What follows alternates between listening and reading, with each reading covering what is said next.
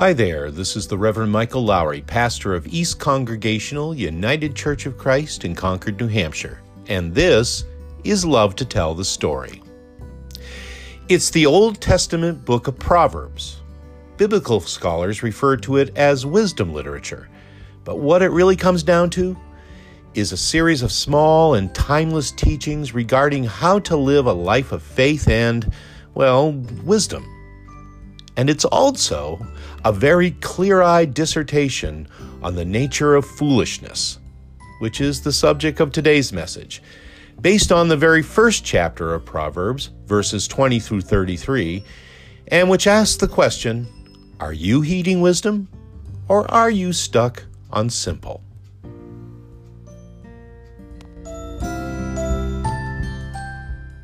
You know, folks, one thing that never ceases to amaze me and stir my heart about Holy Scripture is that no matter how many times and how often over many years you read it and how well you convince yourself you think you know it, there's always something new to discover about it. I say this, friends, because quite honestly, I found something in this morning's text that I'd never really taken much note of before. Now, as I'm sure you are aware, the book of Proverbs is the Old Testament collection of godly wisdom. Also, that the lessons contained in that book of the Bible are short and to the point and very practical to the human experience in every generation, even this one. In fact, I can safely tell you, right here and now, friends, if you want to go home early, that if you want to sum up the whole book of Proverbs in a few short words, it's pretty easy. Wisdom, good. Foolishness, bad. But here's what I never really noticed, at least all that much, about the book of Proverbs, is how incredibly blunt it is. How relentless that book of the Bible. I felt sorry for you, Kay, when you read that this morning. It is relentless. And how it tends to poke at us and prod us and needle us and taunt us and even insult us a little bit. All for the sake of making absolutely positively sure you and I are paying attention and getting the point of it. It is anything but subtle. And so any of us who would be tempted to dismiss Proverbs is a cute little collection of greeting card-worthy sayings would be missing the whole point. And here's the point. To ignore wisdom carries with it dire and negative consequences. This comes through very, very clearly in the very first chapter of Proverbs, from which our reading is drawn today and that Kay just shared with us. The first thing, however, that should be noted here as we look at Proverbs is that wisdom is portrayed not as a concept, but as a person. And here's something interesting and true. It is portrayed specifically as a woman. That's because the Hebrew word for wisdom, chokhmah, is feminine in form. And it represents the depths of God's thought and understanding. So when Scripture talks about wisdom, naturally, the image is one of a woman of substance, of authority, and divinely inspired knowledge. Also, I might add, directness, fearlessness, and even a bit of judgment against those who would fail to heed what she has to teach. I see a few women nodding their heads here. And well, they should. Lady Wisdom, as some translations of Scripture refer to her, cries out in the street. In the squares, she raises her voice. There she is, friends, right in the middle of town, in the midst of morning traffic.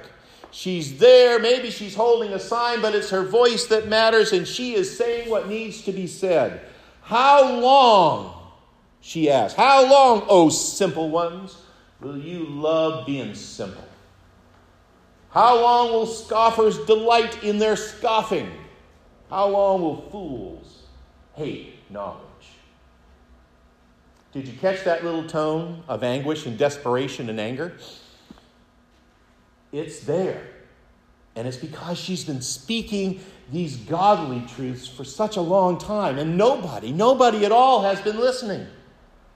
Maybe there's been too much noise on that busiest corner of the city. Maybe it's because the people just haven't heard her words clearly in the clamor.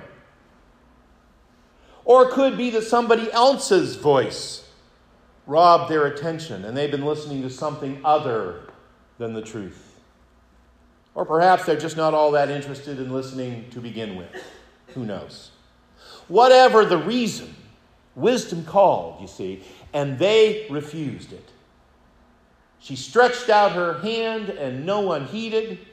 They ignored her counsel and they would have none of her rebuke.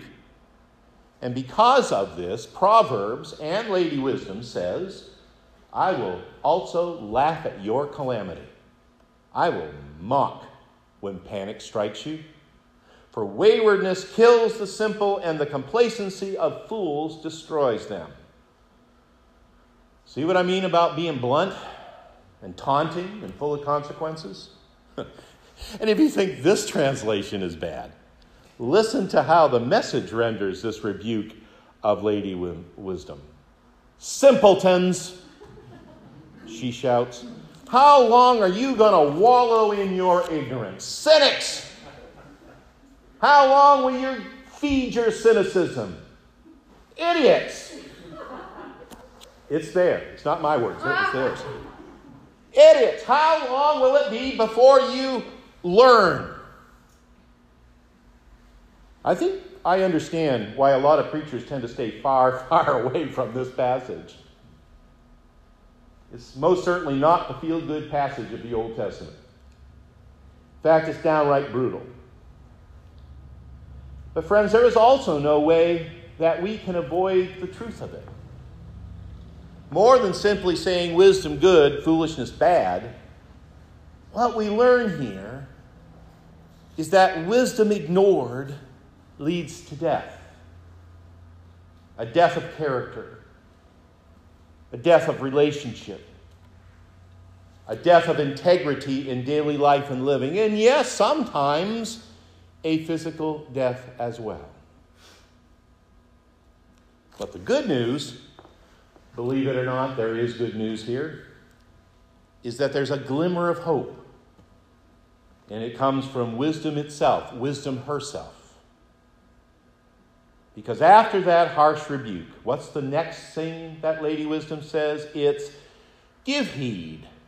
I will pour out my thoughts to you. And by the way, going back to the Message again, this is how it's translated there. About face, friends, I can revise your life. In other words, pay attention. Listen to wisdom. Do the right thing. For while it's painfully true that wisdom ignored leads to death, it's equally true that wisdom heeded leads to life. For as Lady Wisdom herself says at the very end of this admittedly difficult first chapter, those who listen to me will be secure and will live at ease without dread of disaster. So I guess the question becomes then, where are we supposed to start? How do we do this? How do we live unto wisdom? I mean, it's one thing to look at Proverbs as fortune cookie-sized snippets of advice, right? It's quite another to see them as the triptych to life itself. Well, I think it's helpful for us to remember that all this wisdom that we find in Proverbs, and truly in all of Holy Scripture, is grounded in the voice of God. and that the wisdom that God is teaching calls us into the ways of life.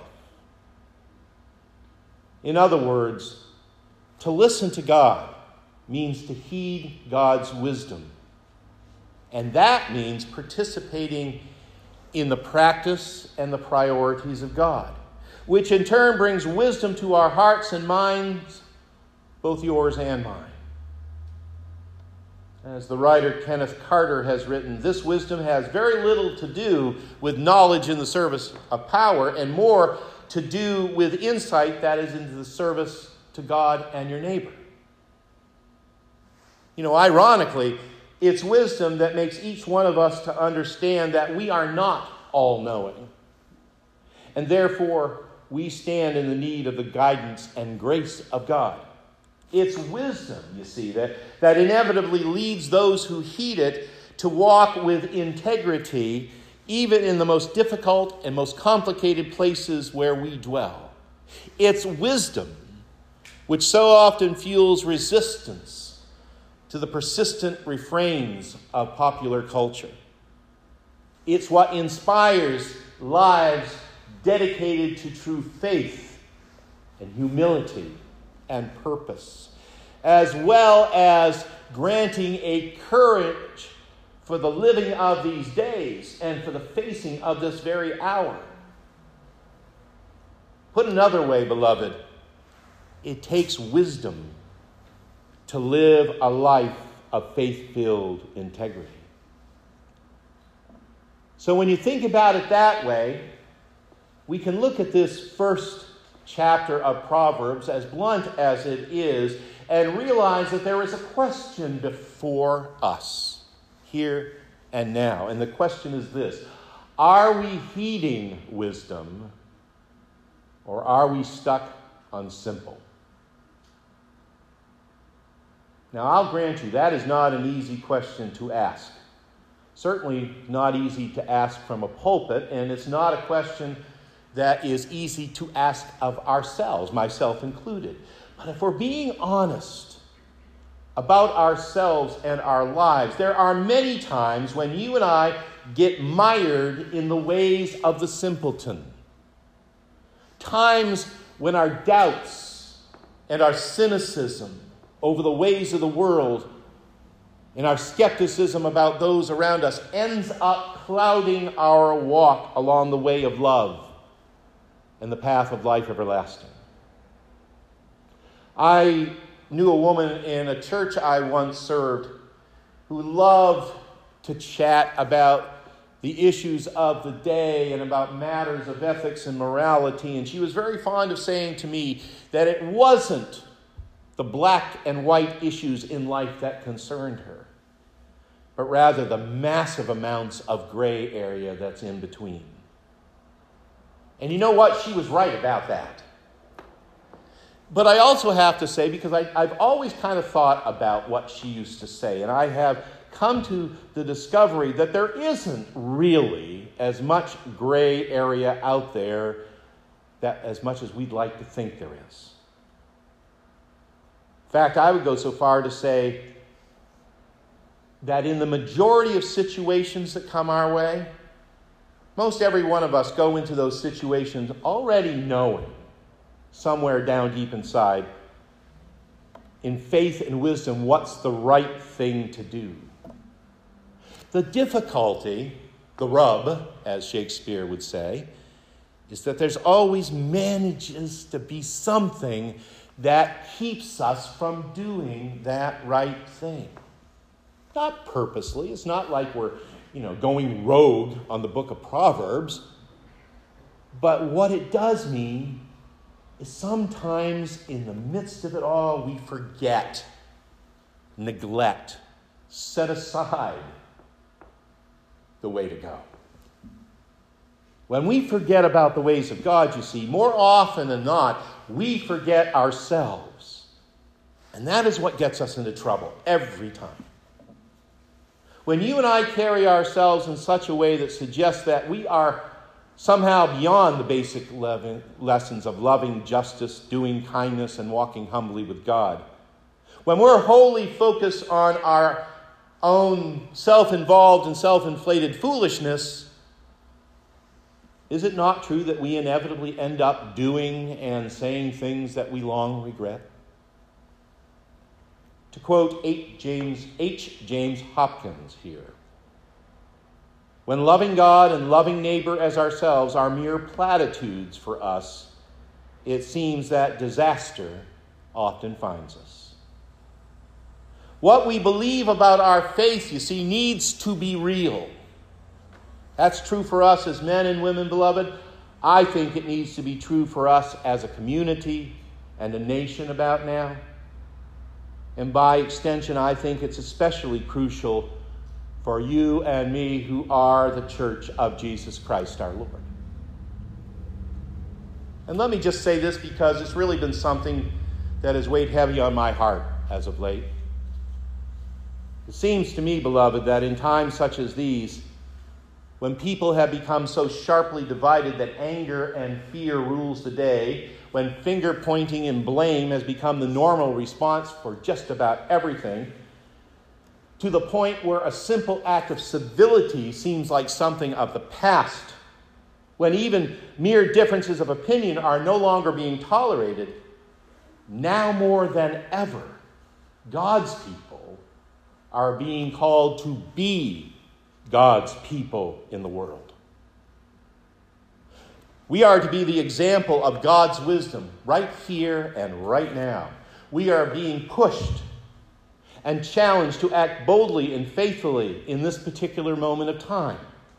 We are being asked by God himself to make use of the gifts and the resources that God has given each one of us in the fervent hope and prayer that in heeding divine wisdom, rather than ours alone, we might be led to make all the difference that we've been looking for in the first place. On just about every level of life and living, you see, now is not the time to be stuck on simple. Now is the time for us to heed God's wisdom. Not that that's an easy or an automatic thing, but that's our calling. Perhaps you remember, happened about 15 years ago, the tragic shooting that took place in an Amish village in Nickel Mines, Pennsylvania, in which several Amish children were killed in their one-room schoolhouse. It was, as you'll recall, a heinous, horrible crime, and it should never be forgotten. But what was even more memorable about that particular event, even more so than the violence itself, was the response of the Amish in the face of that unspeakable atrocity. They insisted, you see, that if they were to be true to their faith, true to their heritage, and to the memory of the innocent victims, they knew that they should not let themselves be overcome by evil, but to overcome evil with good. And so this Amish community did what so many thought to be impossible. They would find a way to forgive, and how they did it was by embracing and caring for the families of the victims and for the family of the shooter. And to a world that speaks the language of violence and revenge, it was an eloquent testimony to wisdom pointing the way to God. Well, friends, I got to confess that one of the reasons that I remember this so clearly is that while all this was happening, in the church that I was serving, there was, shall we say, some level of divisive conflict going on. And one of the folks in that church, well-meaning though he was, and he was well-meaning, he said to me, if only we could live in our church with such a simple, forgiving, peaceful attitude as the Amish. Just think about how much easier and happier our lives would be. And I nodded my head and I said, yes, yes. But I'll be honest with you, I remember thinking, are you kidding me? You think that was easy for them? You don't think that every single day those families literally have to fight the temptation to anger and rage, to just get up in the morning and go about their work and struggle to renew themselves to the cause they know in faith is right? Do you think that was easy? And the answer, of course, is no. And I dare say any of us who have been through trials and tribulations in life have found ourselves in that place, knowing what is the right thing to do, knowing that we ought to forgive, knowing that we ought to put one foot in front of the other, knowing that we should live in faith, but finding it almost impossible to do. It is rarely easy to heed the wisdom of the Lord in our lives, most especially in those moments when all is seemingly lost and the earth shakes beneath our feet. But this is what happens. This is how we move into the wisdom of the Lord. It's because in the fear of the Lord, humility and reverence, that same reverence that grounds and guides us, we find the beginnings of strength and understanding. And in all things, both the good and the bad of life, we find meaning and purpose for our lives and living. And that is true right now as it ever has been. So let's not get stuck on simple, friends. Not now. Not when the world and one another stand in so much need of God's mercy and assurance and love. Let us listen to that prodding voice of wisdom that even now intrudes on our busy, comfortable lives. Because it will be in heeding that voice that we will find our security, our hope, our purpose, and true life. So might it be, beloved. So might it be. Thanks be to God. Amen and amen.